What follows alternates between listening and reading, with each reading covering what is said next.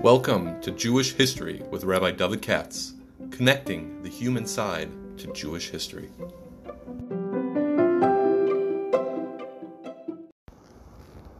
For sponsorship opportunities or to support this podcast, please visit our donate page at www.support.rabbidavidkatz.com.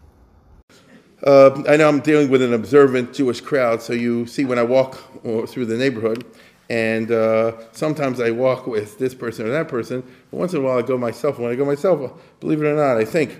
And it came to me, I promise not to do it too often. It came to me just about 2 months ago or something like that, because I know that the Israel thing was coming to an end, and I was thinking, I don't know why, I was thinking about historians just like in a flash.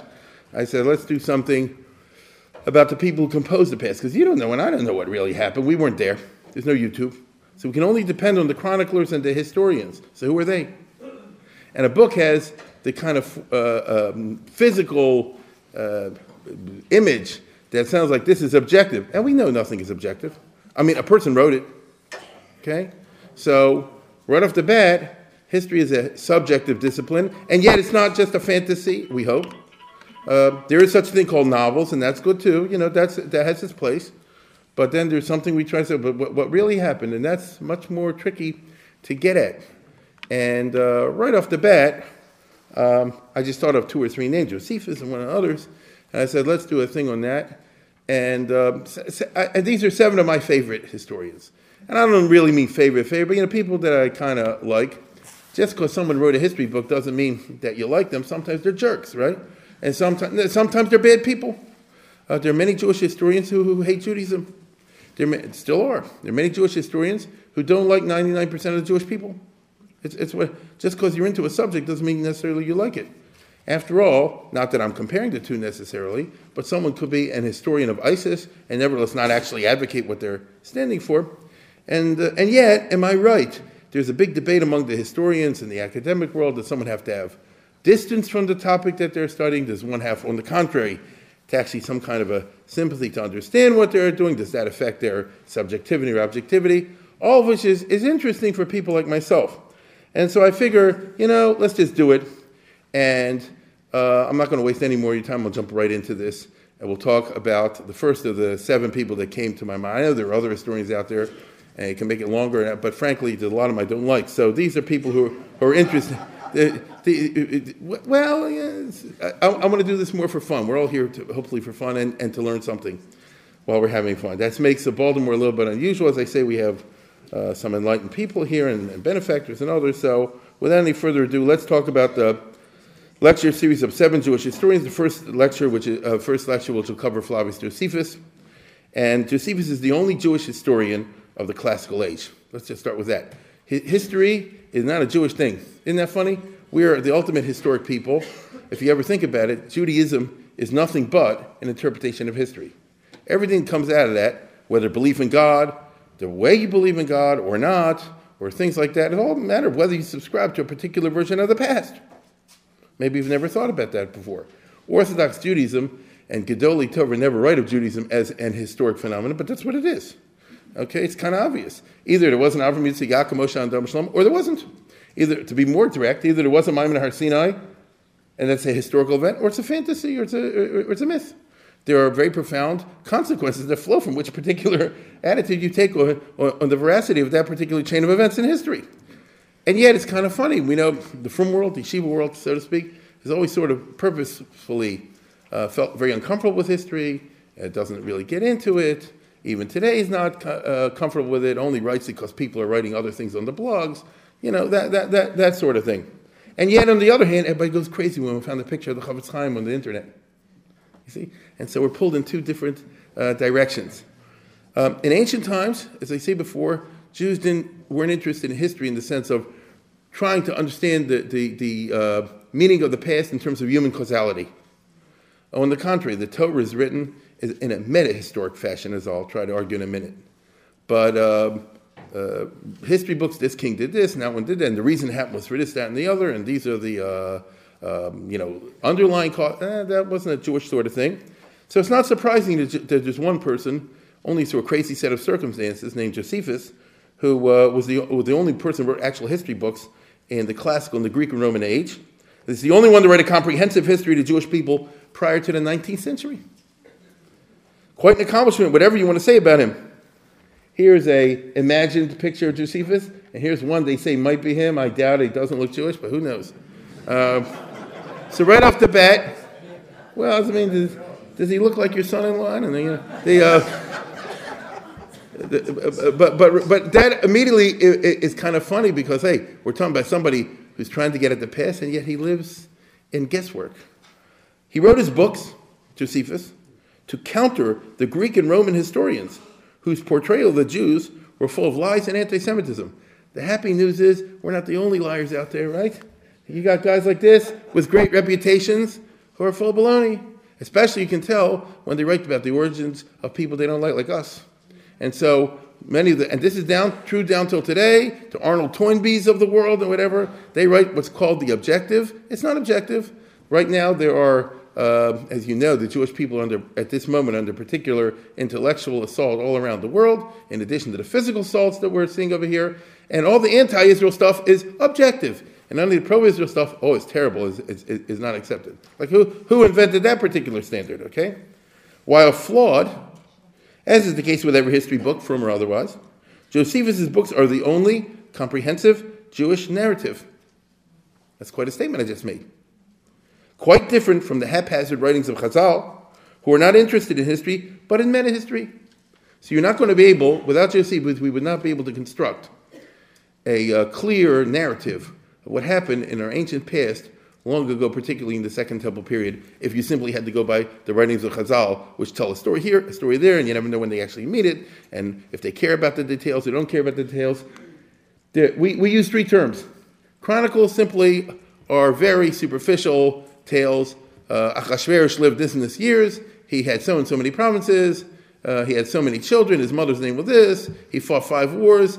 So it's just simply a rattling off of a couple of data. They don't tell anything really about history. Abraham Lincoln was the President of the United States from 1861 to 1865. Move on. So look what you don't know. Then we have, it's called meta-history, which is what religious people specialize in.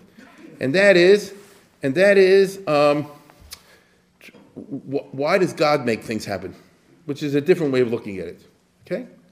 So a historian will ask the question, what were the human causes of the American Civil War, for example? And they'll say, there's the slavery, there's the tariff, and, there's Missouri Compromise, bleeding Kansas, whatever you want. A meta-historian will say, why did God Almighty make it that in the middle of the 19th century, this country, America, should have to go through a tremendous bloodletting? What sin did we do? Right? To make the God wouldn't have it. And by the way, I don't know if you know your history, probably don't, when the Civil War broke out, that's exactly what preachers all over the country did. And the conclusion they came to was that this country is insufficiently Christian. We don't have God's name in the Constitution of the United States, for example. And this is blasphemy. And it's too secular. And they passed all kind of amendments in state legislatures and elsewhere to change that and put in God and Jesus and things like that in the founding documents of the United States to avert the divine wrath. Abraham Lincoln fought them tooth and nail because he wasn't in favor of this idea. But even he had to yield to some degree to the overwhelming pressure.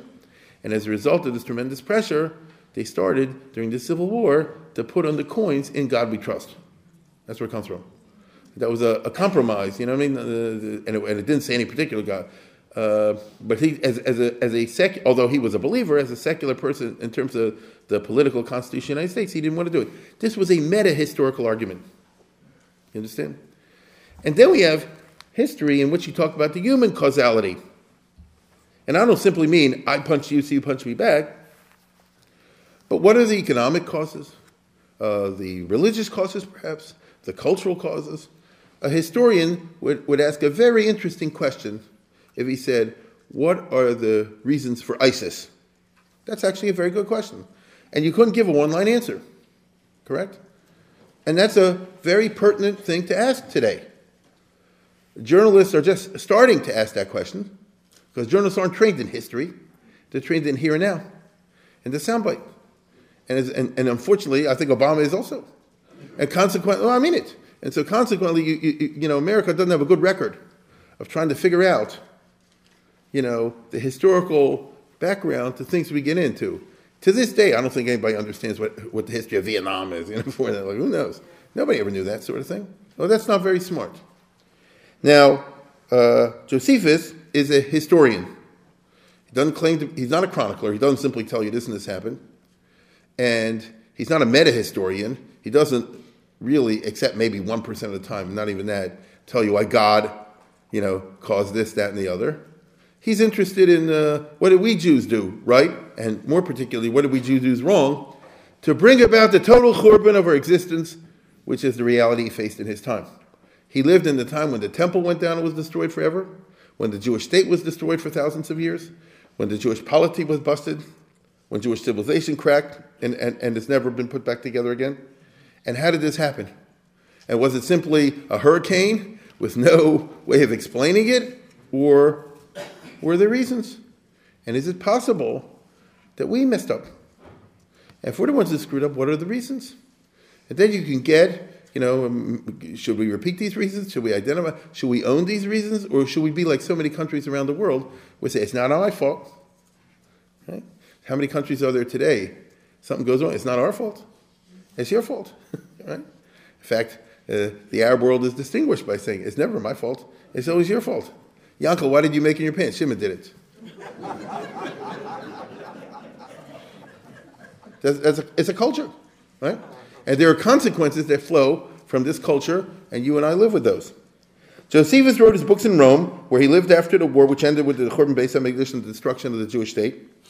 He wrote, we think, in Greek for a non-Jewish audience, or maybe not.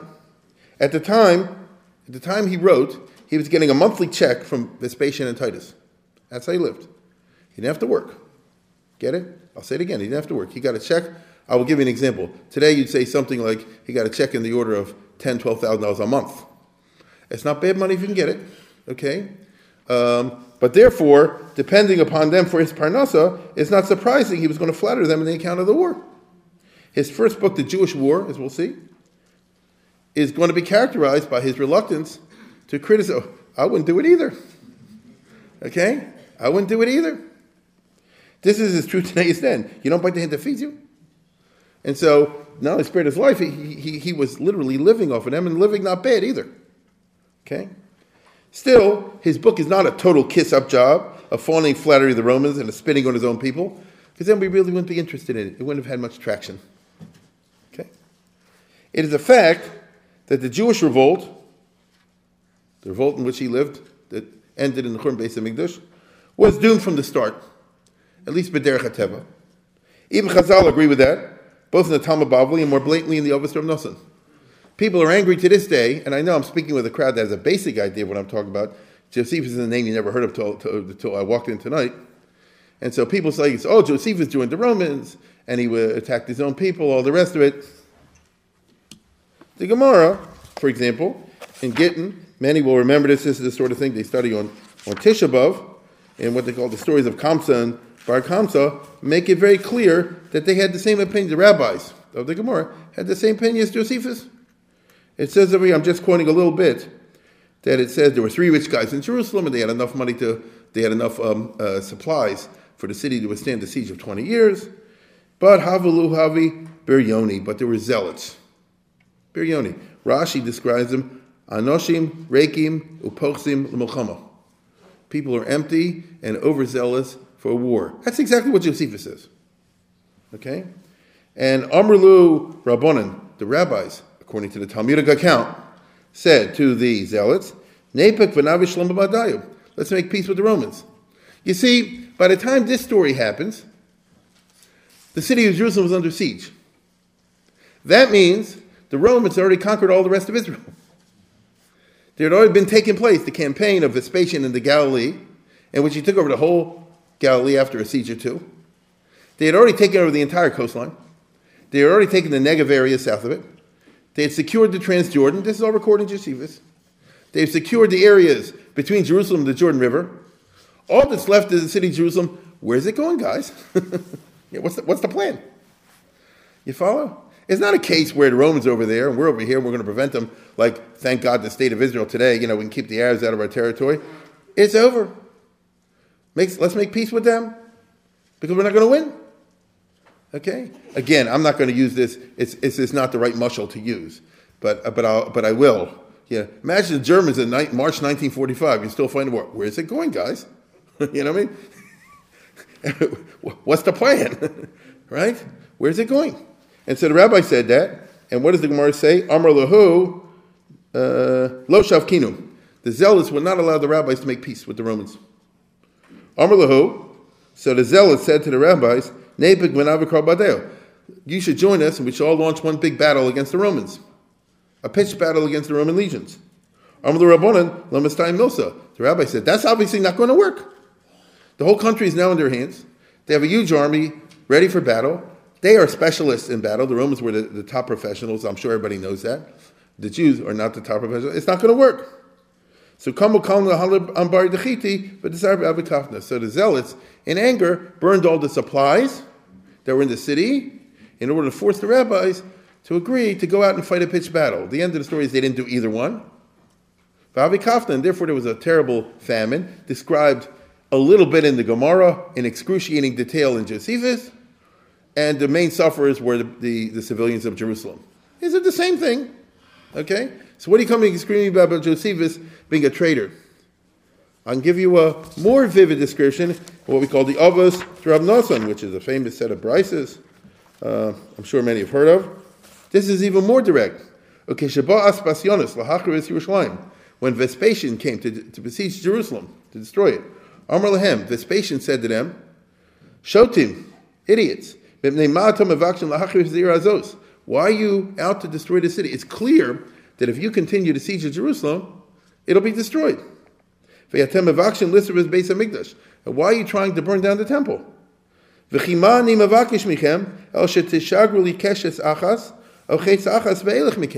All I want is a white flag, a symbolic surrender.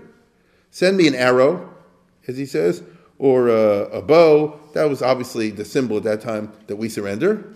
And I'll go away. In other words, the Romans will take control of Jerusalem again, and all the rest of the revolt will be over. Perhaps a few of the ringleaders will be executed. Maybe yes, maybe no, it's not clear. But Jerusalem will survive, and the temple will survive. Amar lo, so the zealots replied to them, to the Romans, just as we defeated the two people that came before you. They're talking about Pharaoh, Sancheriv. In the Bible, we have famous stories where we where we overwhelmed the enemy. So we'll do the same thing to you. When the big rabbi, Yochanan ben Zakkai, heard this, he summoned, according to this account, the people of Jerusalem and said, he said the same thing. He said, all they want is a formal surrender, and then we'll be saved. And they said the same thing. No. We defeated the others, we'll kill them. And they go in to tell the story that the Romans had spies within the besieged city, Jerusalem, and the spies used to shoot out arrows containing intelligence, news, and they said, this Yochanan ben Zakkai guy is in favor of the Romans, in favor of the peace party, which is why later on when he goes to the Romans, they received him respectfully. You understand? So all I'm trying to tell you is, Josephus. It's the same, the rabbi says the same thing.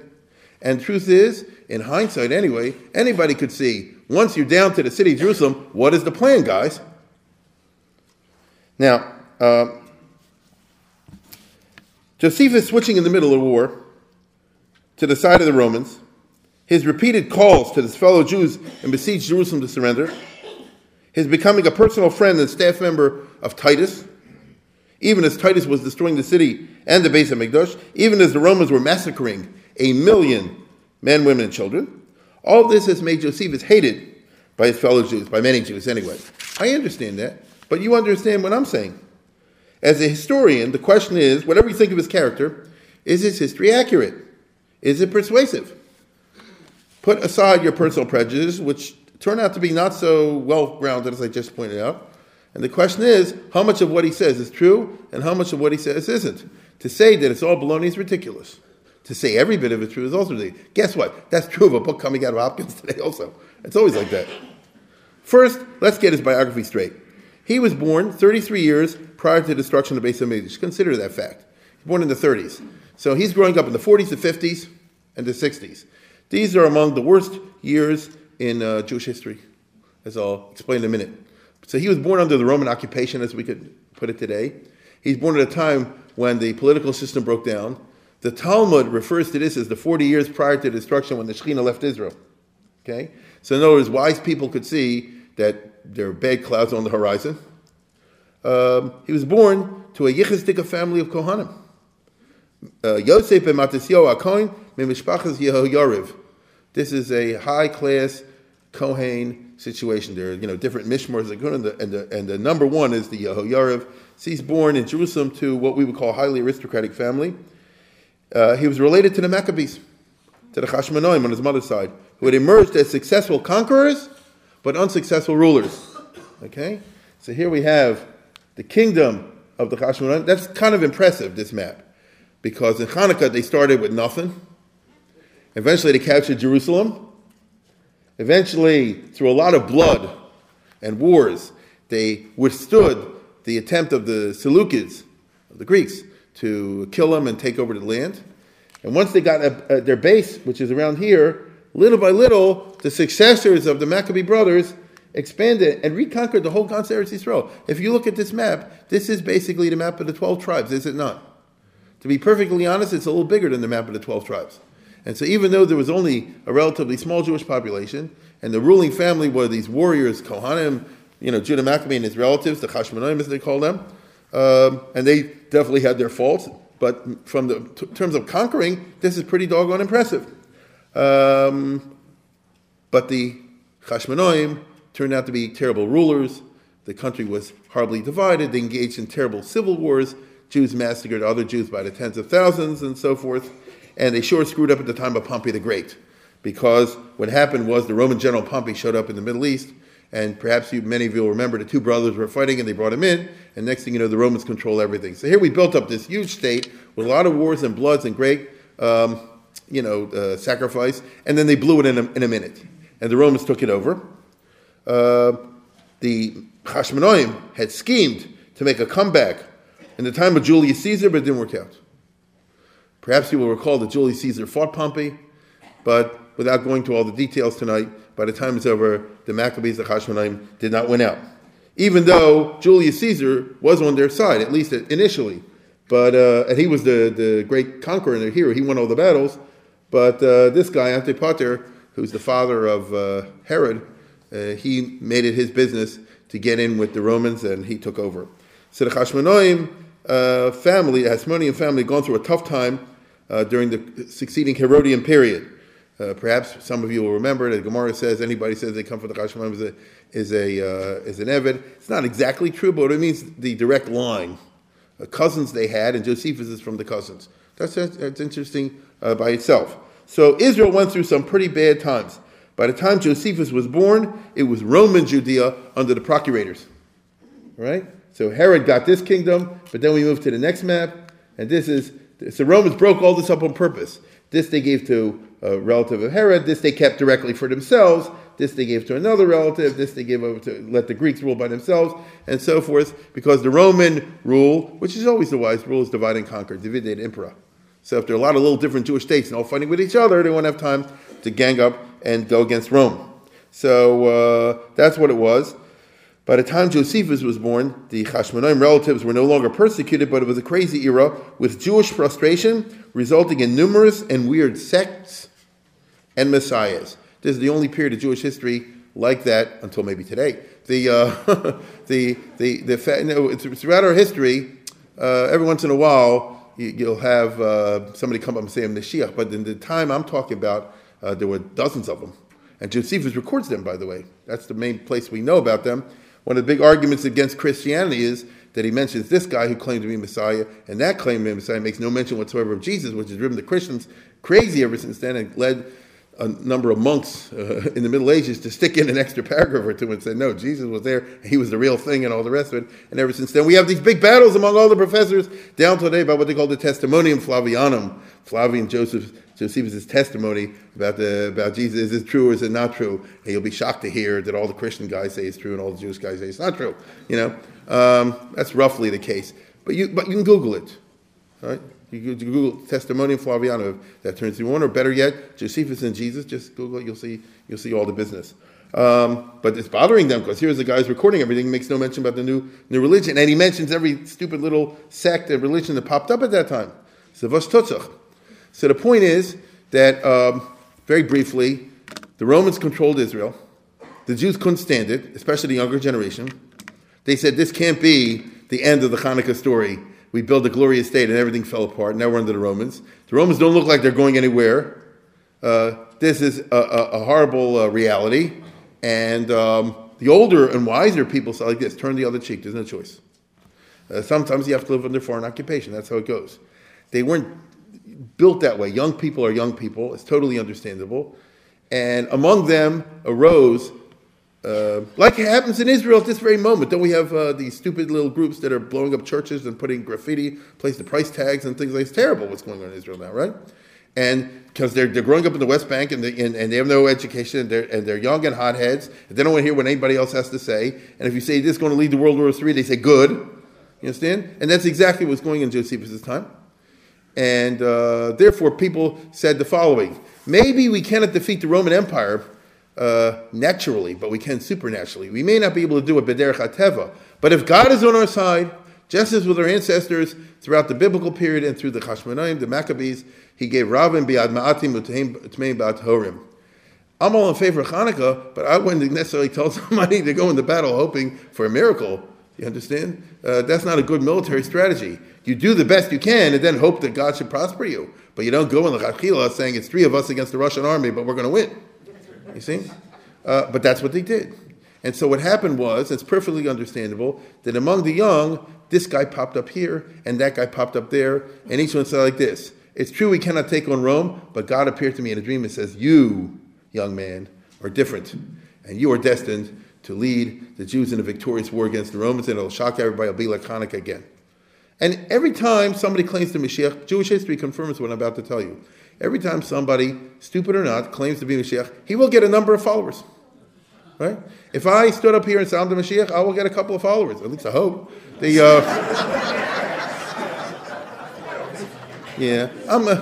All the people who say they don't think so, they'll be the first one to sign up. That's what history confirms, right? And it's funny that way, but it is true. And that's what happened at that time. And so each guy got followed. I remember he describes one guy who says, it will go like Peter Pan. Follow me, we'll fly through the air. Miraculously, we will bomb Rome. And so they all jumped off like the walls of Jerusalem. Of course, they all fell to their death. You understand? And someone else says, follow me through the Red Sea, the Mediterranean, and we'll march on Rome. The waters will split in time of Moshe. But you got to be like Nachshon ben Aminadab. You got to be willing to go to the waters over your head. So they did, and they drowned. So that's what you call empirical verification. But sometimes you don't have empirical verification, and the belief in a particular individual as a messianic figure pops up here. So Josephus didn't grow up in a regular time. You understand? He's growing up, as I say before, in the 40s, the 50s, and the 60s. The war breaks out against the Romans in around 65, 66. And so it's a crazy era. There are therefore a lot of sects that pop up that challenge the status quo. We already had the Pharisees and the Sadducees, and now you had all these little other groups who, when you face very difficult political situations, they do what many of us do, which is turn off the channel, right? Withdraw from politics. Look at sports, something like that. You just get out of it. The world's going to hell in a handbasket. It'll happen without me, right? In those days, they didn't have sports and things like that, so they withdraw into sectarian kind of existence. It could be a monastic type existence, like you find the Dead Sea Scrolls in there, right? They're withdrawing from everybody. Again, and it could be something else. And so, if you lived in the Jerusalem of Josephus' time, or the Hebron, or these other places, it was an interesting place, like Greenwich Village or something, Now, as I said before, he came from a priestly family, which means Josephus came from an establishment family. and from a politically conservative family. They were the part of the people, the haves. And the haves are usually on the side of the present and not of the revolution. He claims he was good in learning. He wrote an autobiography, which has recently been retranslated into English and also recently into Hebrew by Daniel Schwartz. May I never give this. This is the Talmud Mogul, Rabbi Baumgarten. I'm serious. He's now something in a big deal in the Israeli academic world. And this is Josephus' personal autobiography. It's not very long. And he says he's very good in learning. The Kohen Gadol used to come and ask him shilos, right? Now, among others, when he was 14 years old. Now, I know many people have made similar claims over there. I've been in Baltimore long enough, but you know, you never know. The reason I say you never know is in the 40s, 50s, and 60s, and if he's born in 37, and let's say when he's 14, it's like the year 54, it's very possible because you had illiterate Kohen Gadol. True or not? Does the Mishnah not say in Yuma, many are familiar with them, about to say, that it's the job to make sure the Kohen Gadol doesn't sleep the night of Yom Kippur? Remember this? He has to stay up all night. And what do? You keep him up. And how do you keep him up? If he knows how to read, he reads. If he doesn't know how to read, you read for him. Excuse me? The Kohen Gadol doesn't know how to read? Because the Romans, or the Herodians, or some group like that, or Agrippa, put in these guys for strictly political reasons. We know that the high priesthood was prostituted to politics, notoriously, during the last 20, 30 years, and maybe more, prior to the destruction of the temple. It's a sad fact of Jewish history. And for all I know, I could definitely, I'm making up a nice novel at least. You know, here's a Kohen Gadol, he doesn't know the Shal, he's afraid to ask anybody else. And but I know a 14-year-old kid is good at learning. And so he won the Mishnah contest, and I'll go and talk to him. Anything is possible. All we know is that, you know, he had a typical upbringing until he's 15. And then he does something that's very American. He goes to California. He goes on a religious voyage for 3 years, he tells us, from 16, 17, 18, or to 19, and he checks out different sects, okay, which I could totally see happening in an American, perhaps not a frum context, perhaps yes in a frum context, in which you go on voyages of exploration. It's not atypical of teens, especially in troubled times. And so he hangs out with the Sadducees, with the Essenes, he tells us, out there in the Dead Sea Scrolls. He follows this guy who's a nature lover who dresses only in grass and things like that, you know. Maybe does other things with grass. I don't know. The point is that he obviously it was an intelligent guy who's growing up in the middle of the conservative establishment, and yet is looking for something else. But as often happens with the Jews, after exploring all the others, he comes back home. Right? First of all, somebody's got to pay the bills, and second of all, what's out there is not that great either. Right? So you see, and he claims to end up with the Pharisees, like his family. Now, this is going to be a big controversy among the historians. Later, we'll get to the frum ones, the Deros Hashem and others. But but he claims to be from the Prushim, what we would call a regular Jew, and he would identify the Pharisees as those who believe, roughly speaking, in what we would call Torah Sheba'al Peh. Anyhow, this is what's going over there. At the age of 26, he does his famous trip to Rome. The story he tells, which gives him a taste, a foreshadowing of what's going to be his future life. 26. Very briefly, and it's a very cool story, I've said many times, there were some friends of his who were Kohanim who got arrested in an anti-Roman demonstration. They are, at least that was the cop said. And this is Rome, they don't fool around, so they're condemned to the salt mines or something like that. And that's death. And, living death.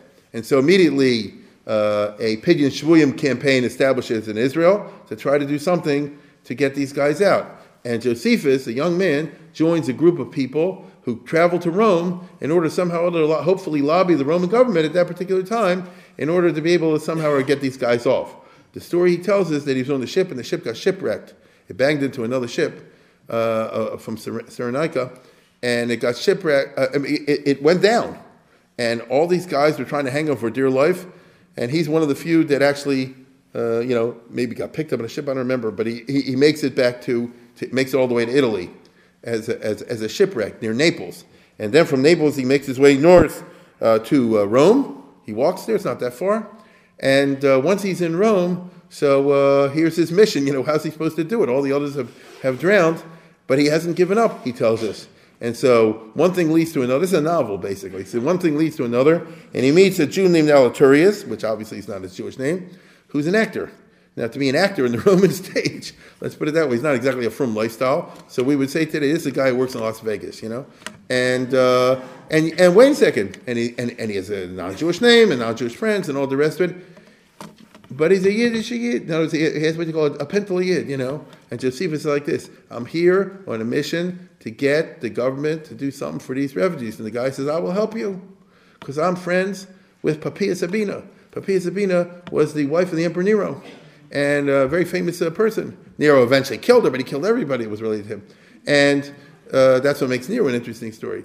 And Poppaea Sabina was like Madonna. She was interested in Judaism and Kabbalah and things like that, as many of the Roman noble people were in a little bit here and a little bit there.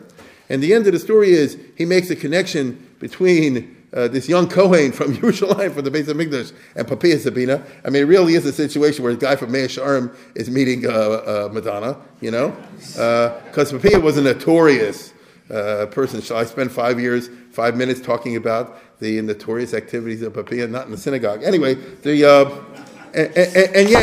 and yet she says like this. She says, "I'll help you," and she does. And she talks to Nero, who was crazy, right? And she gets him to say, okay, to sign the thing, and the guys get out. So it's a classic case of what the Chazal referred to in the old days as the ideal Jewish community.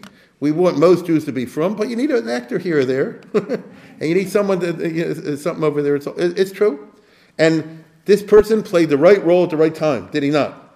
And the result was a happy ending. The acquaintance with the power of Rome obviously had a decisive effect on this 26-year-old, making a member of the moderates in Jerusalem. Because if you've been in Rome, although you see how Meshuggah Nero is, you see how powerful is the might of Rome and how great the armies are. And so he's not one of these guys living in a neighborhood in Yerushalayim, for example, saying, Rome is Satan, and we can take him on, and we'll do another Moshe Rabbeinu, and we'll bring 10 plagues on him, all the rest of it. He said, I've seen Rome. Right? Imagine, just to give you a mushal, imagine an Indian, I'm just make this up, Sitting Bull, and they take him in 1875, a year before the Custer thing, take him to New York City. He said, gee, I guess the white man, I'm going to get kicked out after all. You understand? He comes back with a little bit of a whoa. And that's Josephus. By the time he returned, okay, and he was born, I think, in 37, so he's 26, so what did they put, 63, right? So 63, 64, it's a year before the revolt breaks out. The beginnings of the revolt under the provocations of Gessius Florus were underway. Josephus describes to us in great detail. It's very interesting what led to the revolt, which was just a number of bad things. The Roman procurators, which are the governors general appointed by the Caesars, were usually highly corrupt. Although Rome did have a good reputation in many places for good government. Even today, people use the Roman roads and bridges. I know you know that. But not everywhere. In Jerusalem and Judea, for a variety of reasons, got the worst. And the last guy, Gessius Florus, was particularly bad, Josephus tells us. And he was an embezzler beyond belief, Josephus tells us. And he realized that his embezzlements were getting out of hand, Josephus tells us, and that the Jews were going to tell him, and word was going to get back to Rome, and he'd get fired or worse. And so what he resolved to do, as you sometimes will read in stories, is provoke a revolt among the Jews, and he will escape in the wreckage. You understand? Because once there's a war on, so then the questions of how the government was run prior to that will be pushed aside, and the general destruction. And he did get away with it. This was, unfortunately, totally successful, Josephus tells us. And therefore, Yerushalayim becomes a chaotic situation of patriots, extremists, and criminals. Just those three. And that's a bad situation. Okay? So in other words, instead of having David HaMelech Yisrael Chai V'Kayim, somebody in charge, or some kind of sane government, it's like every other Middle Eastern state today. I mean, what is Syria, if not a combination of patriots, extremists, and criminals? What is Tunisia, Iraq, you name it, okay? And by the way, those are the countries that are not doing well. The other countries, the criminals have taken over. Now, this would be a major shita of his writings, right? Josephus is a conservative person, and his major, thesis is a failed state is worse than Roman tyranny. It's actually a very widely held belief today. Okay? Perfect, the enemy of the good. A failed state is worse than Roman tyranny. Because when the Romans were in charge, as bad as that was, and the extra taxes and all the persecutions and junk like that, all of which is true, you had at least a basic minimal standard of law and order. But when the drug lords are in charge, as we would say today, you can't walk the street. You understand? When there's when it's little militias over here everywhere, every street is like a drug zone. You understand? Then becomes a question who's got more guns or who more knives. That's worse. You see? And the Jews wouldn't see it his way. He writes in his writings. Was he wrong on this? I think he was right, personally. Josephus' willingness to call out Roman tyranny is interesting. He doesn't say, the Romans were always right, and the Jews are always wrong, and the Jews are like that. That's the kind of thing you'll find from columnists for the Atlantic magazine and the New York Times today. Israel's always wrong, and the Arabs are always right. Obama's always right, and Bibi's always wrong. Josephus is not like that. He could criticize the corruption of the appointees of the Julio-Claudians because he was writing under the next dynasty, the Flavians, and the entire political legitimacy claim of the Flavians was that they had stepped in to save the state from the misrule of the Julio-Claudians. You probably don't know what I'm talking about. Here, look at this. Here's a list of the first bunch of emperors of Rome. Watch what I'm doing.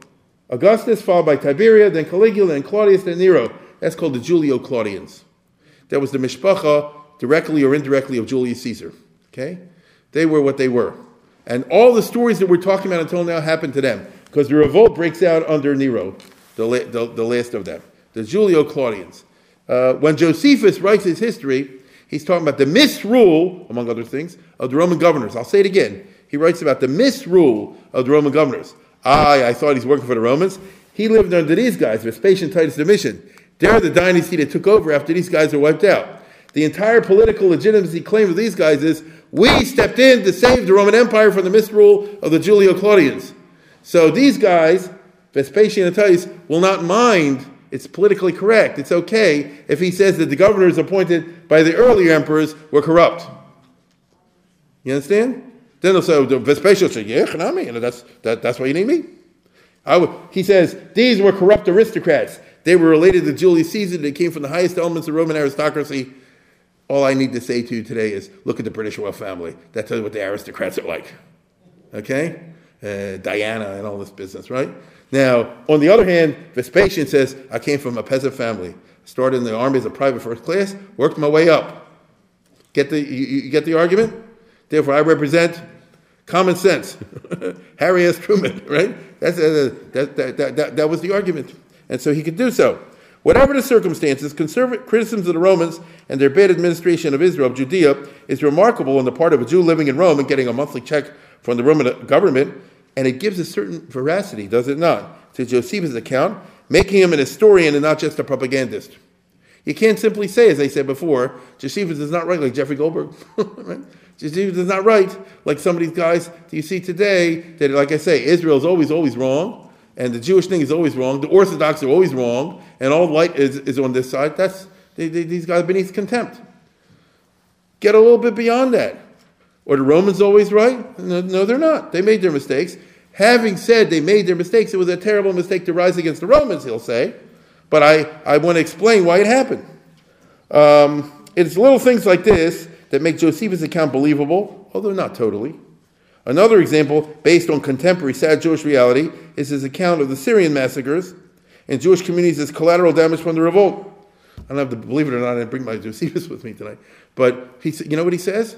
He says, when a war broke out in Gaza, they killed Jews in Paris and Copenhagen. He said, when the revolt broke out in Judea, in Syria, even though they had nothing, the Jewish communities in Syria had nothing to do with the revolt that took place in Judea, the Goyim over there all arose and massacred their Jewish neighbors with whom they had lived in peace for centuries. Sound familiar? Okay. You read this, especially today, and you know what Josephus telling you the truth. You see? Now, okay. As to the main events, the Jerusalemites rioted against Florus, because he provoked them, because he wanted, as I say, to cover his tracks, the governor. He massacred them. He fled the city. Cestius Gallus marched with an army to Jerusalem, which was defeated by Jewish insurgents, the guy who came to rescue Florus. This electrified the public, meaning that was the worst possible thing that could have happened. It made the Jews believe that they could take on the whole Roman army. The Republic declared independence of Rome, established a rowdy revolutionary government. Such governments are usually rowdy and are usually composed of various factions. This is not true in every case. Factions among the Jews ran from right to left, from conservative to radical. It's all in Josephus. A governing council was formed, including, among other people, Rabbi Gamliel. Isn't that interesting? Okay? And so he obviously was from Beis Hillel, the Nasi of the Sanhedrin. He was what you would call an establishment figure. Now, you also had other people there who said, let's bomb Rome right now. And this is what revolutionary councils are composed of. As in the case of other revolutions, there were tensions between moderates who wanted to secure better treatment from Rome and radicals who wanted to declare independence from and do a Judah Maccabee on them. So obviously the Rabbi Gamliel types were saying like this: we've been subject to bad procurators, to horrible misrule. We should negotiate with the Roman authorities and say we're willing to be under Rome, but we want a fairer treatment. And this and that's always the approach of moderates. The radicals say like this: enough with the machnia to the goyim, down with Rome. It's Esav. Yaakov has already bowed to Esav enough. Now kill Esav. Vayishasef Shmuel es Agog. Right? Shamanef, all that kind of stuff. And the Gamliels got pushed aside. This is what happened. Josephus and other members of the establishment were moderates. In the beginning, in a traditional society as Jews, moderates enjoyed a certain authority. People like Gamliel and others did have tremendous. I just got to share this. The Mishnah tells us one thing about this Rabbi Gamliel. I think I believe he's mentioned once in the Mishnah, and in the following context, in Menachos, I think, where it says that some Jew courted the market on the birds. Remember this? That every lady, when you have a baby, you have to bring a carbon of a bird. Kinim, they call it. A cane. And 2 birds. And we've all been in Yerushalayim, I'm sure this audience, and they take you to the places, near the Kotel where they used to have now the temple excavations. And you see across the street, they used to sell spices and animals. Am I right? You all know what I'm talking about. So somebody sold birds, right? It's always the same thing. Wherever you have something, someone's making a buck on it. Okay? So they sell birds. But there's such a thing as having a moderate price, and there's such a thing as a guy cornering the market. And so somebody bought up all the birds and jacked up the price. Mr. Rabbi Gamliel heard about this. The Mishnah tells us. He was so angry. He said, Hama'ona, I swear by the temple, I swear by the Beis HaMikdash, that I'm going to bust them. And he said like this: by the authority invested me as head of Sanhedrin, we hereby declare this law batal, at least for now. Okay? That you don't have to bring the bird offerings. Which, of course, left this guy with a big... right? And, and until they would agree to his conditions, they wouldn't restore the... So Rabbi Gamliel comes out, as you can imagine, a populist, a powerful, what we say, rabbinic figure, whatever, in this sort of thing. And yet he was a member of the government. But his faction, the moderates, in the nature of things are moderate. And as soon as you have militias forming and armies, unless you have a Judah Maccabee guy or Bar Kokhba who's very charismatic, who could command the control of everybody, which did not happen in this occasion, you're just going to have little private armies each one doing their own thing. As a result, Josephus, though barely 30, had protexia, because he came from an established family, barely 30, and he became a general in the Galilee against the Romans, even though he had no military experience. He describes himself as an excellent general, but that, of course, is probably baloney. How could he be an excellent general with no background? He said he read books on military affairs. Would you like to be commanded by a guy? Right. I could be a good lawyer. I saw 7 episodes of Perry Mason. More faithfully, he got into arguments with other military leaders. He describes this in great detail. What I'm telling you now is most likely the least accurate parts of Josephus' account. Most likely. I wasn't there. He says, he got in arguments with other military leaders, particularly John of Gischala, Yochanan of Gush Chalav, a charismatic commander. Basically, the way he describes it, he was the Haganah, and Yochanan Gush Chalav was the Irgun, or the Stern Gang. You follow? Therefore, they were irresponsible elements in this, that, and the other. Because Josephus, and not John, wrote the book, so John is portrayed in the blackest colors. Oh my goodness. He was a molester. I mean it, and he was a ganav and a murderer, and you name it. Historians don't rely on this sort of thing too much. The reason they don't rely, as the Doris Rishonim put it, he says, Josephus says that that John of Giskel was a good friend, very close friend of Shimon Gamliel. It's unlikely that the Nasi from Beis Hill would be a good friend of the type of person he's explaining. But it doesn't matter. As Winston Churchill proved long ago, if you write the history book, you can put yourself in the position that you want. Okay? Martin Gilbert died the other week. He was a great man, but he probably was too much of a fan of Churchill. If you know really what happened, Churchill messed up a lot, but you wouldn't tell it by reading his book. Okay? Now, it's very well written, by the way, but you won't tell by reading his book. So that's how it goes. In the end, well, let's put it this way. Josephus does provide a very full account. He tells the story, but he does tell a very full account, and it's clear a lot of it is accurate. It's clear that Jewish quarrels undermine any hope for a coherent defense of the Galilee. The whole war was lost when it was decided to go into the defensive.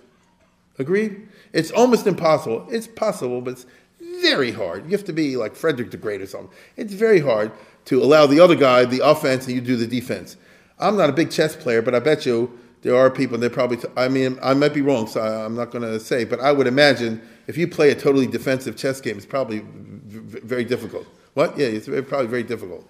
So the Jews couldn't, let's put it this way. What are we, declaring war in Rome? Right? Are we invading Syria and Lebanon and Turkey and right? So the answer is we can't take on Rome. The only thing is we can play defense. As soon as you play defense, you lost. And so the Romans invaded with a big army, and half the Jews, didn't join the revolt because they said nobody asked us, we're not Meshuggah, and you couldn't have a coherent defense of the Galilee. It wasn't like the Maccabean revolt, which was always more offensive. The Romans sent an army under Vespasian, who was a smart cookie. Vespasian was an experienced general. Right away, as soon as he arrived with an army, the city of Tzipori, which is the smack in the middle, surrendered. They said, we're not crazy, we're not going to be a part of this. As soon as you don't control your own lines, so how can you control a defense line where here and here and here, they let them in? It doesn't work. It boiled down to a number of sieges. Josephus commanded the city of Yotpata, which he describes in incredible detail. According to him, he was a dynamic commander. Again, the city is very detailed siege. This you can find online. They dramatized it. I saw the BBC. Look at this. It's actually not so inaccurate. They follow Josephus over here. They're the Romans attacking Yotpata. The Jews are obviously inside. Okay? This pretty much does follow his system over here, right? And the Romans, as you can tell, were highly disciplined. And when they say march, you march. The Jews don't have this kind of discipline or anything like that. There's Josephus in the city, and according to him, he had read the book, so he knows how to do countermeasures. And you see, he's saying, wait for me, and then here we go, and then we shoot. Okay, and then the Romans will form a turtle and all that kind of business. See, the testudo. And what you see, this particular piece, which is a 2 or 3 part episode on some BBC thing, is actually pretty accurate as far as the Josephus description is concerned. In general, for those of you out there who are interested in military history, Josephus' details are unique in ancient history, or very rare, and certainly in Jewish history. Chazal are not interested in the details of the military attacks and wars. That is not what interests them at all, okay? But here he does, watch the following scene from the next one. You'll hear the sound. If Vespasian according to the account, Vespasian was wounded by an arrow, like you just saw. All that is exactly the way it's described in the book. Which means, he said, look how clever I was. He didn't invent boiling oil, but it's a good countermeasure against the testudo. Agreed? And he goes into wonderful detail, if you like that sort of thing, how the boiling oil got underneath the armor of the Romans and then drove them crazy and little by little ripped their skin off. It's the kind of thing that people like to read about once upon a time. Now, but what's the point of the whole thing? I don't want to give you a long detailed episode because I'm interested in Josephus the historian. The city falls eventually. Josephus survives. He tells the story where his guys were all really radical, and the last survivors are in a cave, and they say we'll go down fighting, and he persuades them to cast lots who should commit mass suicide, or better yet, one guy will kill everybody and the last guy will kill himself. He arranges the straws that he gets the job. He kills the other 40, and then he goes out and surrenders to the Romans. Okay. So again, if you're a certain type of person, I guess, look what a disgusting person you are. He says like this, these guys were nuts. They wouldn't do the right thing. I did I didn't, either way they're going to die. Okay, so I just did a smart thing. He claims that he went out, and when he went to the Romans valued him greatly, And he says the story that the Talmud associates with Yochanan ben Zakkai. He says he went to Vespasian. He said, "I know you're going to be the next emperor. I see it in the gods or something like that, in the omens." And Vespasian was impressed with him. What is true is the Romans did take him in and give him a high position. No, they put him on the staff of Vespasian, the general. The other Roman officers, he tells us, wanted to kill him. They were really enraged, right, because they were very anti-Jewish, that he got special treatment. But Titus and Vespasian said, "Get your hands off him. He's on my thing. He's my Jew, and leave him alone." Okay? Now, obviously, the Romans wanted him as a psychological war weapon, correct? He'd been a former Jewish general. The Romans are very scientific in their approach to war, which is the right way to be. And, it's another revolt. If it's Tuesday, it's another revolt, America's facing this situation now. If it's not Afghanistan, it's Iraq. If it's not Iraq, it's Tunisia. Next week is Syria. We don't know. And we're not an imperial country, like the Romans were. They were willing to pay this price. And so if it's Tuesday, it must be Phoenicia, And the result is that they had an attitude that anything that works to tamp it down should be used. So you divide and conquer, you bribe off. The Romans themselves spent a lot of money training their own soldiers. So when they have a bloody battle, what they would do is they would hire mercenaries, Arabs, Africans, Gauls, send them in to do the bloody junk, and then once that's there, then send in the Roman army to finish the job. Because otherwise, why waste a good Roman soldier, on another stupid, war in Pakistan or something like that? So this is the type of situation he's talking about over here. He clearly found favor in the eyes of Vespasian. And Vespasian was the general who went on to be the next emperor. From then on, he was on his personal staff. While this is happening, civil war is raging in Jerusalem. Everything I talked about was in the Galil. Back at home, forget this moderate, radical alliance, coalition. The coalition politics broke down. Oh yeah, I hope I'm not saying anything about Israeli politics now. He says there was bloodshed in the Beis Hamikdash. Get it? Group A versus Group B. This is the hardest part to follow in Josephus, as far as I'm concerned, because you got a scorecard. The same way you have to have a scorecard of who's who in Syria today, I'm sorry to say, and in Iraq. I read a book 2 weeks ago by a guy, Ehrlich, whatever, and he's a real journalist. He had 4 pages of who's who in Syria. Is it the Arab army of Syria, the Syrian army of the Arabs, the Arab of the Islamic reliance of this, the reliance of the Arab of that? It's crazy, but it's not crazy over there. It's a reality. We fell into this, and we had Elazar ben Shimon and Chanan ben Chanan and Shimon bar Giora and Yochanan Gushkolov, and this guy, he's got it down in excruciating detail. And I'll tell you again, they were killing and fighting inside the Beis Hamikdash. It was like Beirut, and this is what Yerushalayim looked upon at that time. I'm sorry to say, okay.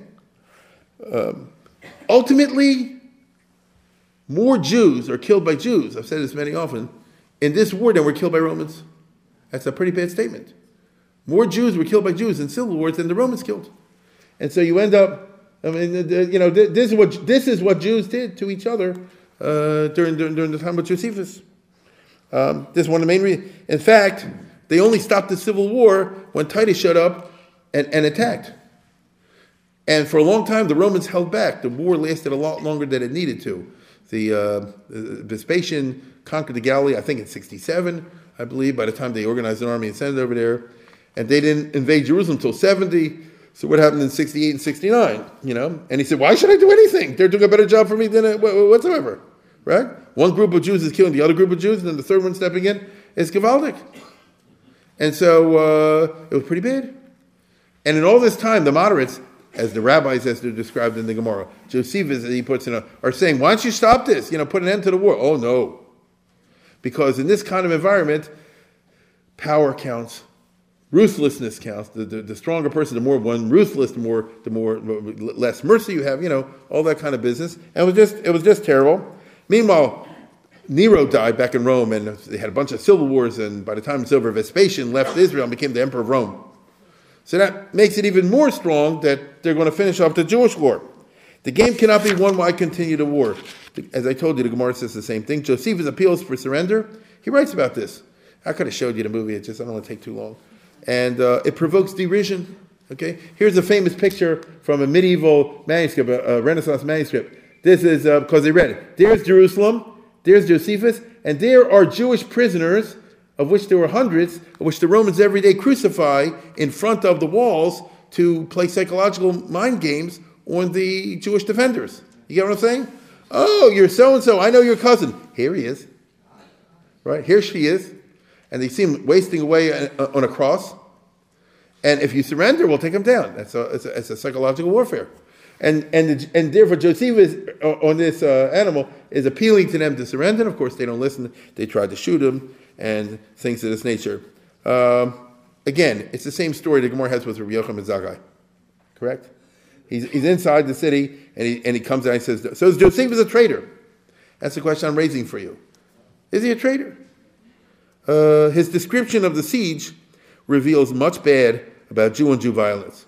Oh my goodness. I'm not going to take the trouble. Do I do it on Tisha B'Av? If you read Josephus and how one group of Jews tortured the other, denied them food, how they tore food out of the mouth of babies. You understand? Of how they, I don't even go into physical descriptions of the tortures that one set of Jews did on the other set of Jews. You know, I'll get you too upset. But on the other hand, it did happen. And you find pretty parallel, not exactly, but pretty parallel descriptions in the Talmud and the rabbinic literature. Okay? Certainly about the horrors of the siege, and without such great description, because in the Gemara they're not into this graphic stuff as much, you find this Jew-on-Jew violence. Of course, this is all in addition to the Roman-on-Jew violence. And then it culminates in his terrible description of Tisha B'Av, which is something that should only be read on Tisha B'Av. But, the Romans finally break in. I mean, consider the following just for a moment. They're fighting during the 9 days. The Jews, you know what the 3 weeks are. That means after Shavuos B'Tammuz, they're already on the Temple Mount. So the hill on which the Beis Hamikdash is located, that whole complex, the Romans are already there after Shavuos B'Tammuz. So they're fighting in the building complexes of what we call the Beis Hamikdash. And the main complex is the one that we usually think about, with the Ezras Nashim in the front and the Kodesh Kodashim in the back and all that kind of stuff. So what's the plan, guys? I mean, the Romans have taken Jerusalem and they've taken the Temple Mount, the Har Bayis. And it's just a matter down to here. And all during this period of the 3 weeks, they continue to fight. They believed, like radicals, that at the last minute a miracle will happen. And when it gets to Tisha B'Av, on the 8th of Av, and 7th of the Romans launch an attack on the temple itself, and the Jews repel it. I mean, where are you going on the 8th of Av? It's down to nothing. It's down to 2 inches. But they don't care.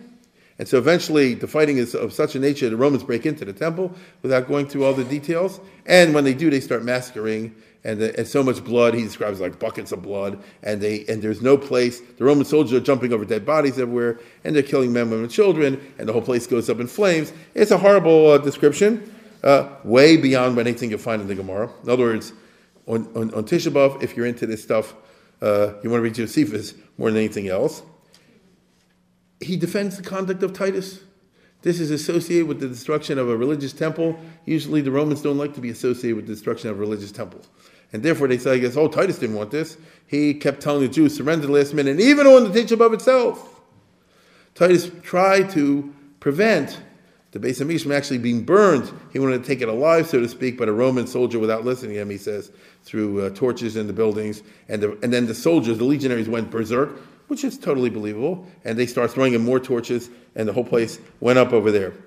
This has led to funny things. I'll talk a little bit later about Yosifan, which is a Frum version of Josephus. It's not exactly accurate. And Yosifan copies everything I just told you, that Titus was a good guy, basically, and he tried to prevent the Beis Hamikdash from going up. But in the Talmud, it says Titus was a bad guy. He brought his own into the Kodesh HaKadoshim. He stabbed the Paroch. He did all kind of things like this. Now, a Frum guy like the Doros Rishonim will say like this: forget Josephus, he's a liar, only go with the Gemara. But Yosifan became thought of as a famous sefer. Therefore, like a Rishon or something like that. So if he says it, that's also true. So the Maharal of Prague has a book called Be'er Agola, in which he tries to reconcile. You can read in English, the article is translated. Reconcile the two versions between the Talmud on the one hand, which portrays Titus as hell-bent on desecrating, destroying the temple on the one hand, versus Yosifan, it presents a different Titus. And such are the vagaries of rabbinic literature. The end of the fighting, let's put it this way: Josephus and Titus and his staff, he's there, he witnesses the whole thing, he's in the aftermath of the destruction. He has terrible details about the POWs, 11,000 of whom were made to stand in the sun for days and days on the Temple Mount, while the Romans pick them out, figure out what to do, and the Romans tell the prisoners, each one should tell the other who they think of the Romans, and many of them do, and some of them won't eat tray for food, and they perish for hunger. Josephus rescues his relatives. He told Titus, this guy is a friend of mine. Whoever he said, 192 people, if Josephus says he's a friend of mine, they let him go. Titus says, listen, the temple's going up in flames. You want anything? Take it. He says, I took this for him. Okay? The scrolls. The end of the fighting takes place a month after Tisha B'Av. I don't know if you know this or not, but the destruction of the temple was not the end of the war. They fought in other neighbors of Jerusalem for another month. Where is that going? Okay? Titus even appealed to them after Tisha B'Av. At least the guys left in the underground sewers. I mean this, like in the Warsaw Ghetto, you should surrender. And they wouldn't surrender until a month later. Jews are being massacred, sold into slavery, eaten by lions in the gladiator rings. Some of you have been to Beit Shan, a place in Israel. You remember, the Gemara says that a Jew shouldn't go to a circus, a gladiator thing. It's not a Jewish thing. And the other rabbi said, they should go. Why? You might see your cousin and then go like that. No. It was a reality. Get it? What if there's a Jewish guy out there? So you know what I'm talking about. If the crowd says this, they kill him. So on the contrary, the whole shul, this is life once upon a time. They'll say, I guess, to give a clap, and the whole base matters, the whole shul should run immediately to the gladiator ring, and I go like this, right? And he describes all this sort of thing. The problem is Josephus is doing just fine in all this. He's not affected. So this bothers us, because the Klal Yisrael was suffering, and they literally were having parties, Titus, to celebrate the victory all over the place by throwing Jews to the lions. But Josephus is there along with the rest of them. That's not a taina, that's how he found himself. Rabbi Yochanan ben Zakkai also wasn't involved in the violence, but it's of a different nature. Titus, he says, gives him a girl to marry. She's a virgin but a captive. And as a Kohen, he's not allowed to marry a captive, but Titus says, I want you to marry, so he does, but later he divorces her. This is what he tells us. So which means he knows about the halachas that we're familiar with from the Talmud. Josephus accompanies Titus to Rome. He witnesses and describes the great triumph of Titus, who has one of these big parades. I know you know this from the Arch of Titus, right? Many have been there, right? There's a little bit left of it. So he describes it in extreme detail.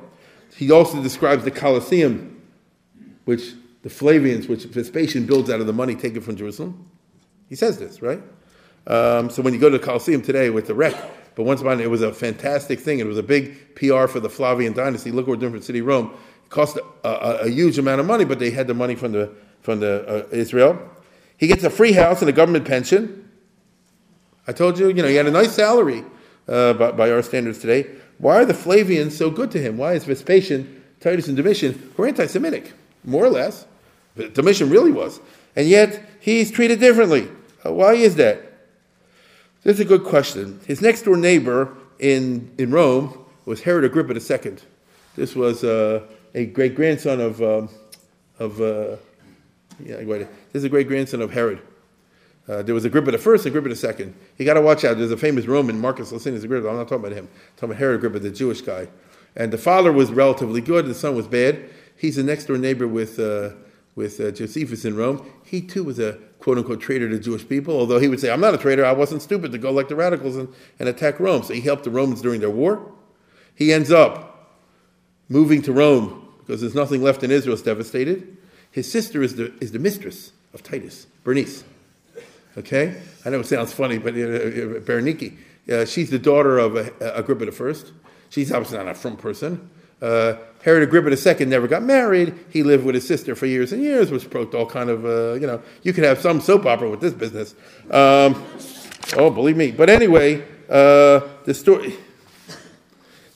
story gets interesting because the emperors, the Flavians, had no noble blood.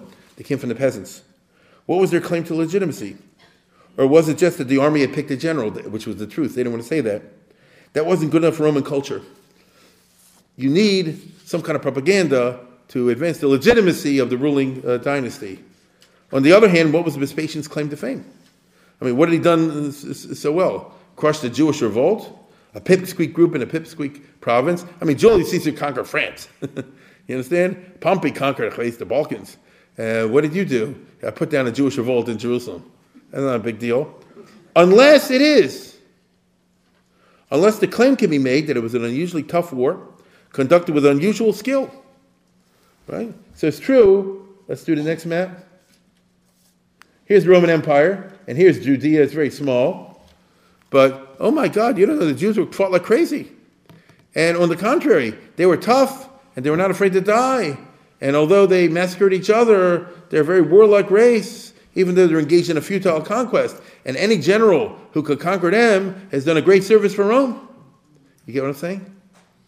That's where Josephus comes in. Right? But that's not the whole background of the famous Jewish war, the Bella Judaica they wrote. The Romans always had an ambivalent attitude towards the Jews, and vice versa. Although the Jews were a small people, they didn't behave like one. Okay? It's always been a problem for the Romans, and it's true.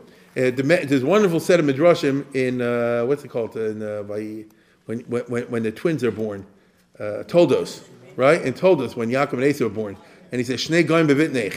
There are two, you know the story, the mother is pregnant, has twins, Rivka, and she says, Shnei goyim bevitnech, Snue goyim bevitnech, you know, Shnei geim bevitnech.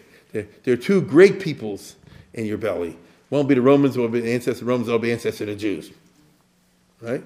Or Shnui Gam Bedrich, two hated peoples, because all the Goyim hate the superior races, the Romans and the Jews. You know, we always arrogate to ourselves a certain high position in the hierarchy of mankind. The Romans didn't know what to do with that. They thought the Jews should be a small little stupid group, you know, the gypsies or something over here, the Eskimos, and let them be a marginal situation, and yet they're not like that. And we just crushed them, and they won't act like they're crushed.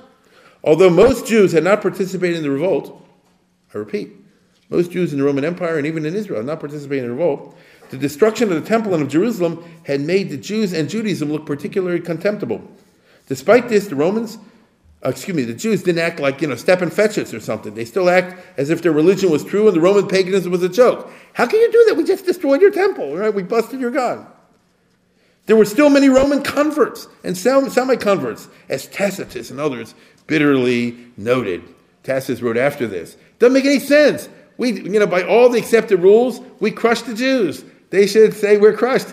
They should leave the scene. And yet, senators are converting to Judaism during this period. Many books were written by Roman and Greek authors which so reeked with anti-Semitism that they did not get respectable traction. Isn't that interesting? If you go too far, then it looks like a rant. Vespasian and Titus wanted something new and intriguing. A history of this war told by a Jew from the Jew's point of view. This was unique and would bestow veracity upon the military claims of the non-noble emperor and his son. Of course, it would have to be the right kind of Jew who could be trusted to say the right kind of thing and omit the right parts. Josephus, who was on the monthly payroll, was a perfect choice. He did not need to be washed and censored. This would not be another Stalinist type of narrative. Josephus could be trusted to do a genuine job in a manner which was sympathetic to the dynasty. The problem is, Josephus was not a great native Greek speaker, and so he composed a lengthy book in Aramaic for the Babylonian Jews. This book has not survived. That's the original Nusach of Josephus, okay, in his own language, in Aramaic, which is interesting. After he finished the book, he began translating into Greek, but he soon realized that he needed an Oxbridge Don. He needed somebody with a good Latin or Greek education to make it eloquent Greek. Not only in terms of translation, which of course is important, but in terms of Greek literary style. Has to have the classic orations of dying people, which is such a basic element of Greek history, isn't it? Like Thucydides. I always love it. Judah Maccabee, pierced by 40 arrows, says, as he lay dying, said, "My fellow countrymen, I commend to you the struggle for our independence. Few are those who live to see." Guys, 40 arrows, goodbye, Okay? I'll do a better one. Masada, which we only know from Josephus, who was not there. Masada happened in 73. By that time, Josephus lived in Rome. See, this aid me P8, he got this from a Roman officer. Okay? And therefore, all he knows is a bunch of Jews on top of the hill fought to the end, and then when we came there, committed suicide. And I think there's one or two ladies that survived and told a story. Based on this, Eleazar, right, the commander of Masada, has a whole thing. Liberty is worthy of death. Throughout history, tyrants have looked upon those who pursue. He didn't give he was a zealot leader. He didn't give a classical oration. But it's not a respectable history unless you do something like that, right? And so Josephus understands, the reader understands not exactly what happened, but they like to see it put into a proper way. So he knew he didn't know how to do that. And so the result is he had to get guys that could help him on all this sort of thing. And he did it. He definitely kisses up to his Roman patrons. I mean, after all, they're giving him a check, as well as to Agrippa and Bernice, who were his next-door neighbors, and were from his class. And he definitely puffs up his own role at all times. But there's nothing surprising about that. I just showed you Winston Churchill, for example. But if that's all the book was, it wouldn't be interesting today. And for some reason, it's been interesting down till today. Josephus' thesis in the book is that there's nothing wrong with Judaism or the Jewish people. Hear what I said? His main thesis in the book, yes, we got busted, but it's not because there's something wrong with Judaism or with Jewish people. A series of bad events. This is history and not meta-history. Dumb people made dumb choices repeatedly. It happens. Learn from the past, get over it, and move on. Every nation in the world has a period like this. Unfortunately, this was our period. Of course, he believes in God, but if you want to know how it happened, this fool did this and that one did that. A series of bad events, including bad Roman procurators, had created a bad situation in Judea, one that allowed Jewish crazies and radicals to come to power, provoke an unwinnable war against Rome, and suffer the consequences. Every single society has radicals, but in a healthy society, they're marginalized. We got radicals in America, do we not? The difference is, hopefully, oh my God, hopefully, they're on the margins. You see? They're on the margins.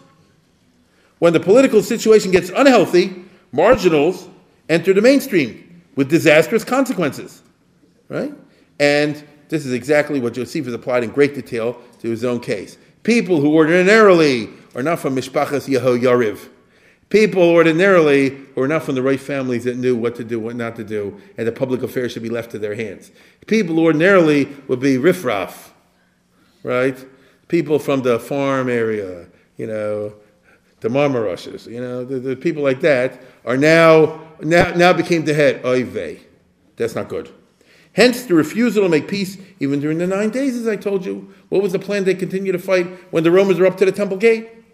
Hence the outbreak of the Messiahs. Hence the willingness that the Gemara talks about to stab the coffin of Yochim and Zakkai. You know the story I'm talking about. The Gemara said when he tried to sneak out as a dead body, they said half the guards wanted to kill him. Were they crazy? I mean, this week is the anniversary of the Yahrzeit of Moshe Feinstein, for example. You imagine someone saying, let's just stab the body of Moshe to make sure that he did what it's unthinkable today. It was thinkable then, because when you get nuts in charge, then passion assumes control, and then it's no longer reason. But that means that normal Judaism, the normal Jewish polity is okay. So maybe we can get our state and temple back, please. He didn't know what we know today, that they weren't going to get it back. When he was writing over there, he was obviously making a case for the Romans as well as the Jews. He's writing for a Gaish audience, in other words. He says the Jews are not the craziest that people said, we just had bad luck. Right? I mean, it's interesting. The desire for liberty is noble. The Romans acknowledged that. That's why when they read the speech of Masada, true or not, they said, oh, I can understand the noble savage that want to be over here. It's a tragedy, but it's not a reflection on Judaism. The book was a hit because of its realism and its Jewish pride amidst the ruins, flattery and all. In other words, the audience that read Josephus' account of the Jewish war said, the guy's got issues and all the rest. That's true of every historian, but I liked, it resonates. The point of it, he's not, just flattery or something like that. Two types of Jews have hated Josephus ever since: Yiddish Yidden and Frummies. Okay, these types. Okay, the Ben Gurions always hate Josephus because he's a boged. He joined the Romans against his own people, which is a crazy oversimplification, right? And the rabbis have hated him. Josephus, they have their own agenda. I'll deal with it a little bit later. But he ignores the Chazal and things like that. But they use Josephus, right? The same people that attack him always use his book. They have to. There is no other book.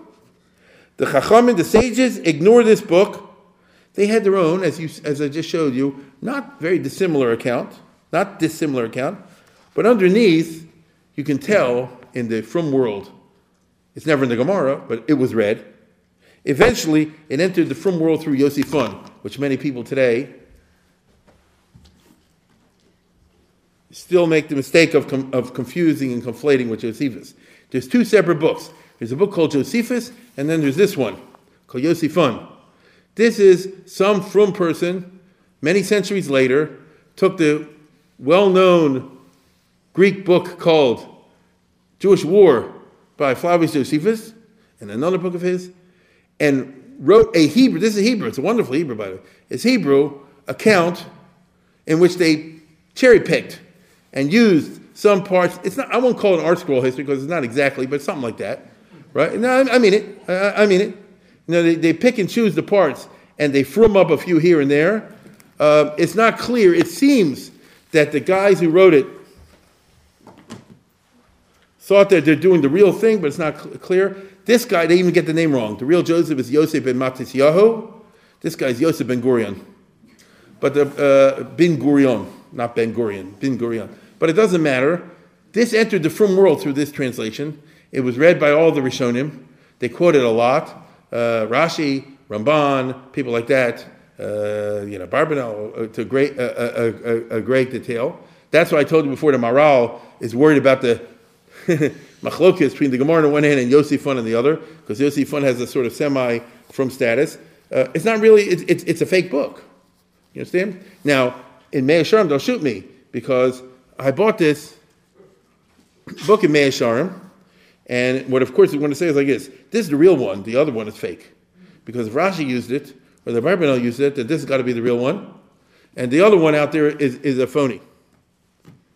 The real historians like the Deros Rishonim won't do that, but many will do this today. So if you go to Israel, watch out who you're talking to and when you talk about Yosifon versus Josephus, and they'll usually conflate the two. The stories are not exactly the same, but they're roughly the same. And a lot of the tragic stuff enters in both accounts. And this is how from Jews, for 1,000 years now, because the book came out in the 800s about, this is 1,000 years, knew about the events of the Second Temple.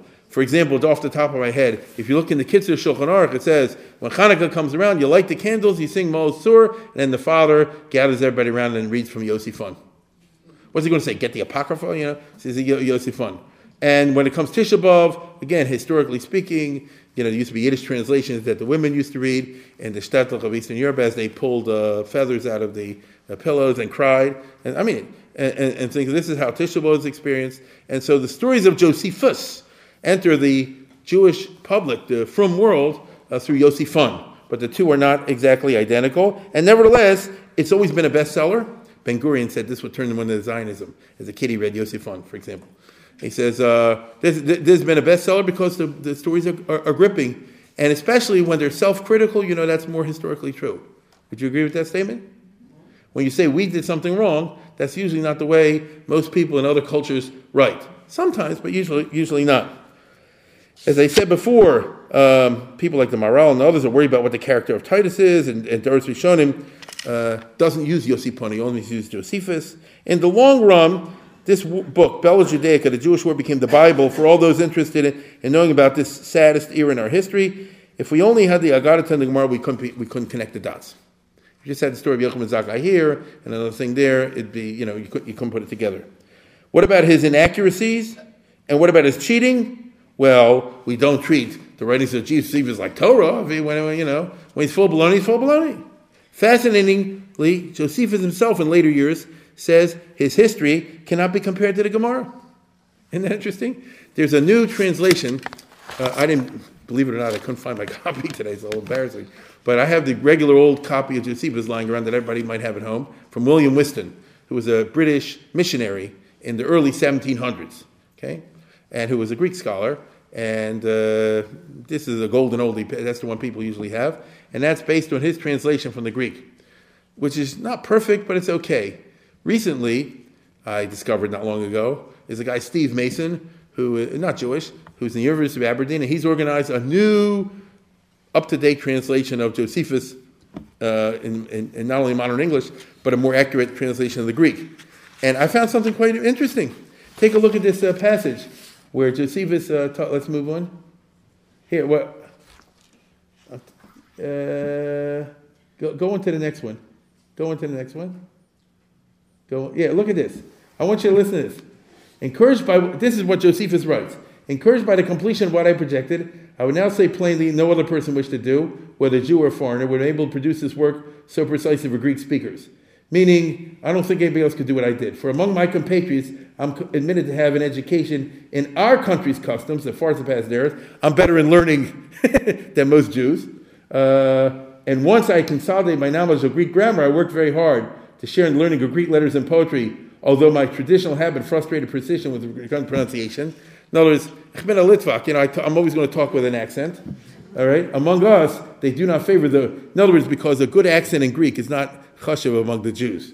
Among us, they do not favor those who have mastered the accent of many nations and made their speech freely with elegance of diction, because they consider such a pursuit to be common, not only among those who happen to be free, but even among the domestic slaves who desire it. So we even have avodim can speak Greek well. Big deal. How much money do they have, right? Rather, Jews acknowledge wisdom only among those who clearly understand the legal system. Isn't that amazing? There's only those who know Gemara, and among those who are able to bring out the force of the sacred literature, and those who can darshan psukim and bring out the halacha from that. That's the new translation. The old translation is very bad in that regard.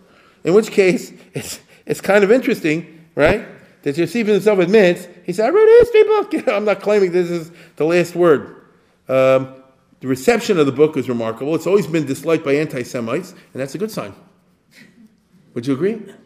It's been disliked by some Jews who tried to slander him to Vespasian and Titus unsuccessfully. Josephus tells us that when he lived in Rome getting his check, other Jews would go to Titus and Vespasian Domitian and say, he really was against you. Right now he's organizing an irgun to fight against Rome. He speaks about you against your back. You're not Jews, so they don't like one another. And they wouldn't be Makabel Lashon Hara on him. It's quite interesting. And Domitian was a tyrant like Nero, and he wouldn't be Makabel Lashon Hara on him. It's quite an interesting story. He lives on in Rome. He meets all kind of important Romans. He sees the Tacitus types and the Flavius Clemens types. He sees the Roman senators who are anti-Semites who hate the Jews, and then he sees the Roman senators who convert to Judaism. Isn't that amazing? Because he had both. In the 70s and 80s and 90s. Tacitus types, under the influence of Manetho, Appian, and similar writers, give their own version of the Yetzias Mitzrayim, their own version of the Jewish past, which is I've spoken about that before. Many of you know about that. They blacken the Jewish reputation in terms of the biblical story. Josephus resolves to present the truth and expose the lies through his pen. And so he engages in a new career. Josephus, the apologist for the Jews. As a historian, for that's what he become, the only way to fight the lies is to do something that had never been done. And that was to write a complete history of the Jewish people as they understand it. I say again, as the Jews understand it. Not what the Romans tell us our history is, that heard from fourth-hand source, from liars. How do we understand it? And so he writes a book that took him 20 years, The Antiquities of the Jews, which means the ancient history of the Jews, from Breshis Bara to his time. No one had ever done anything like it, and nobody's done anything like it till the 1800s. Okay? And this is how the whole world of the past, the Geisha world, has ever learned anything about the Jews. By reading the Antiquities of the Jews, which have been very popular. It's the oldest commentary, therefore, on the Parshas HaShavua. Dr. Belkin, anybody remember him from YU? He says he was a Greek scholar. And at the time he died, they were putting out, instead of the art scroll at the bottom of the English, they're going to have Josephus and Philo in the Parsha of the week. Which would be interesting. No one's done it till today. Do you get what I'm saying? Josephus tells the story of Noah and the flood. Josephus talks about how they built the Mishkan in this week's Parsha. Josephus talks about the Egel Azov. It's always a little, like that. So it's actually very interesting. Sometimes he shares Midrashim, which we find in Chazal. Sometimes he tells Midrashim what we do not find in Chazal. What does that mean? Is he making it up? Or does, as Louis Ginsburg argued long ago, does he represent a lost Chazal that somehow or other didn't make it to the other Midrashim? It's just kind of cute. Professor Feldman from YU has made a career, among other things, a brilliant person, of just writing an article. Josephus on the Beis HaMikdash, right? Josephus on Avraham. Josephus on Yitzchak. Josephus on Joseph and Potiphar's wife. Because you can do it, right? Now, he just did it to present the story of the Bible to non-Jewish readers, but therefore it's the oldest commentary, and it's clear his purpose is Laharos Eswamim Sarmis Yafya, to show how good Judaism is. We don't hide our bad things. We don't, hide about King David and Bathsheba. You understand? We're not like you Greeks. We tell the truth. It's the only continuous history of the Jewish people, and the only work we have that carries the story past Nehemiah, because the Bible, the Torah, takes you all the way up to Nehemiah, not past that. There's no other Josephus would emerge to write the Jewish history of the Jewish people ever, up to the, past the year 70, which is why until the 1800s, there is no such thing as a history of the Jewish people. Antiquities became a super classic among Christians, and until today they only know up to 70 AD, which is when the Jews disappear from history, or ought to have disappeared. If you remember Professor Toynbee over here, he told that Judaism is a fossil of civilization, because after all, everybody knows, the Jews is up to Josephus, and then when the temple is destroyed, Jesus takes over the Christians, and then the Jews can leave. Thank you very much. You've played your role. And if some of them stubbornly insist on surviving all the rest of it, it's like, leftover, as I say before, from some, nut group and all the rest of it. The Jews win the Nobel Prize. That's a problem. But they continue to be some little insignificant group, which gets people like Toynbee very angry when the Jews have the chutzpah to dispossess the Palestinians and establish a modern state of Israel, which he says the state of Israel is totally legitimate, and it took, if you move to the next one, it was a famous debate with Yaakov Herzog when he's the ambassador to Israel. I hope to do this next year. You can find it all on YouTube now. There's a debate they have in a synagogue, I believe, in Montreal or Toronto in 1962, and he knew Josephus, he knows the Gemara too. So he was a big Talmud Chacham as well as an ambassador, a very rare combination, and it's quite interesting back and forth that they have at each other. And in other words, guess what? There is a history past Josephus. The huge gap in understanding what Judaism is between Gentiles and Jews remains today. A few years later, Josephus wrote his third and final book. It's against Apion. Apion was a big mamzer. He was a high school Greek teacher in Alexandria in Egypt. He hates the Jews. He uses the Egyptian chronicles to tell their version of the Yetzias Mitzrayim story. He talks about the blood libel that the Jews every year get together and kill somebody for the blood. He says Shabbos comes from the Jewish word for syphilis. You understand? Because when they left Egypt, they got these disgusting Shabbosos, bubos, things like this, eruptions on the skin. That's a nice idea of Shabbos, Josephus couldn't stand this, but I'll tell you something. What do regular Jews do? We're just not Goyim, so we keep going on. He lived in Rome. He dealt with non-Jews all the time. It bothered him, and he said, I'm going to write a book to smite him hip and thigh. I'm going to call him out on everything. By the time he wrote it, Appian was dead, but the book got circulation. Appian is a liar. God actually made fun of him.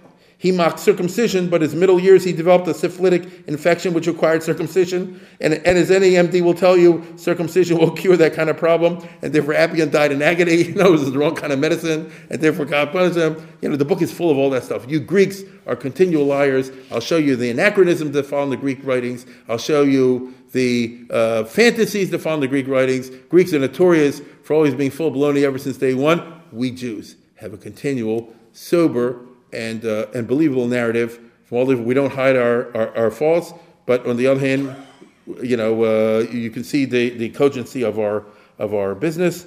Boy, he's against. All I can tell you, he's against the Greek. They're Draka, not us. Okay, look what he says over here. But this is what he wrote about Appion, when he died in agony. But let's move on. Near the end. No, move on. There we go. He says, we don't have an innumerable number of books disagreeing and contradicting as the Greeks have. We have only 22 books, meaning the Torah, the Tanakh, contain records of all past times, justly believed the divine, 5 belong to Moses, so on and so forth, right?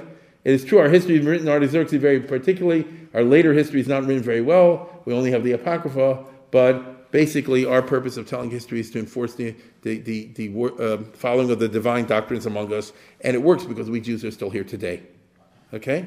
So the point is that he goes out, and I'm near the end, as Josephus the Yid. Right? He came out fighting whatever he had been before. Even then it's arguable, but he comes out saying, the Jews are up, the Greeks are down. I'm writing in Rome, and I don't care what anybody else has to say about it. Okay? So in conclusion, we're looking at a conflicted person, living in very difficult times, trying to make sense out of everything. He's a natural historian, because you can tell the way he writes, but he only resorted to history, starting from the beginning and working his way through cause and effect, in an unusual circumstance that he lived in a crazy way. He was a Jew living by himself in Rome. Very few other Jews there where he lived. He lived in a not-a-Jewish neighborhood. If he had not lived a weird solipsistic existence among the destroyers of his temple, he would never have devoted decades to historical research and writing. And that is why he had no successors until the 19th century. And that's kind of weird about the Jews. But we ignore history, perhaps wisely, right? Perhaps. But Josephus stands out as unique. The only exception is one guy in the Italian Renaissance, and that is someone I will do next time. Not next week. I'm not here next week. I'm going to be at Ner Tamid. If anybody wants the details, there's the flyer. Shul's having some kind of 60s night, and I agreed to them to. So what I think I'm going to end up talking about is Baltimore Jewry in the 1960s. Let's have some good Lashon Hara over here, and and about synagogues come and gone. So that you can consider to be a Falstaffian moment in our progression of tragedies. Hopefully, in 2 weeks, Mirza Hashem will be here, and we'll talk about Azaria de Rossi, who again is an extremely unusual rabbi, interest in history in the middle of the Renaissance, which makes him extremely weird. Have a good Purim. Good night.